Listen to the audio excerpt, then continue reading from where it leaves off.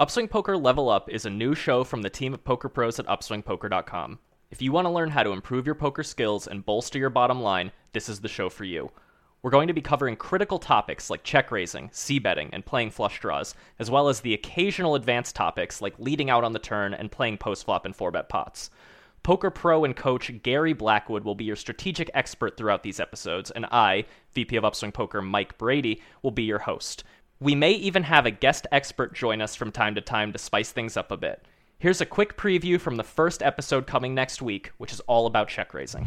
Now, let's move on to low frequency boards, and I don't think we need to cover these quite as much because we've covered the higher frequency boards and how to check raise on those quite a bit. But can you talk about some specific boards that you should have a relatively low check raise frequency, why you should have a relatively low check raise frequency on those boards, and then get into the specific hand selection? What types of hands would you check raise when you are doing so?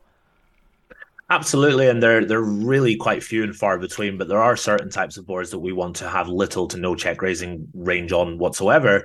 It should feel really intuitive to us in terms of boards that are really good for our opponent. So if we defend the big blind and the flop comes down ace, king, seven with a flush draw, coupled in with the fact that our opponent uses a large c-bet here, our check raising range is really, really quite narrow. So the types of boards that we don't want to check raise very often on are the boards that are just so nutted for our opponent. There are not too many of them, but boards like ace, queen, seven flush draw, ace, king, eight flush draw, those types of boards coupled in with the large c-bet, those are the types of boards that we don't want to raise very often.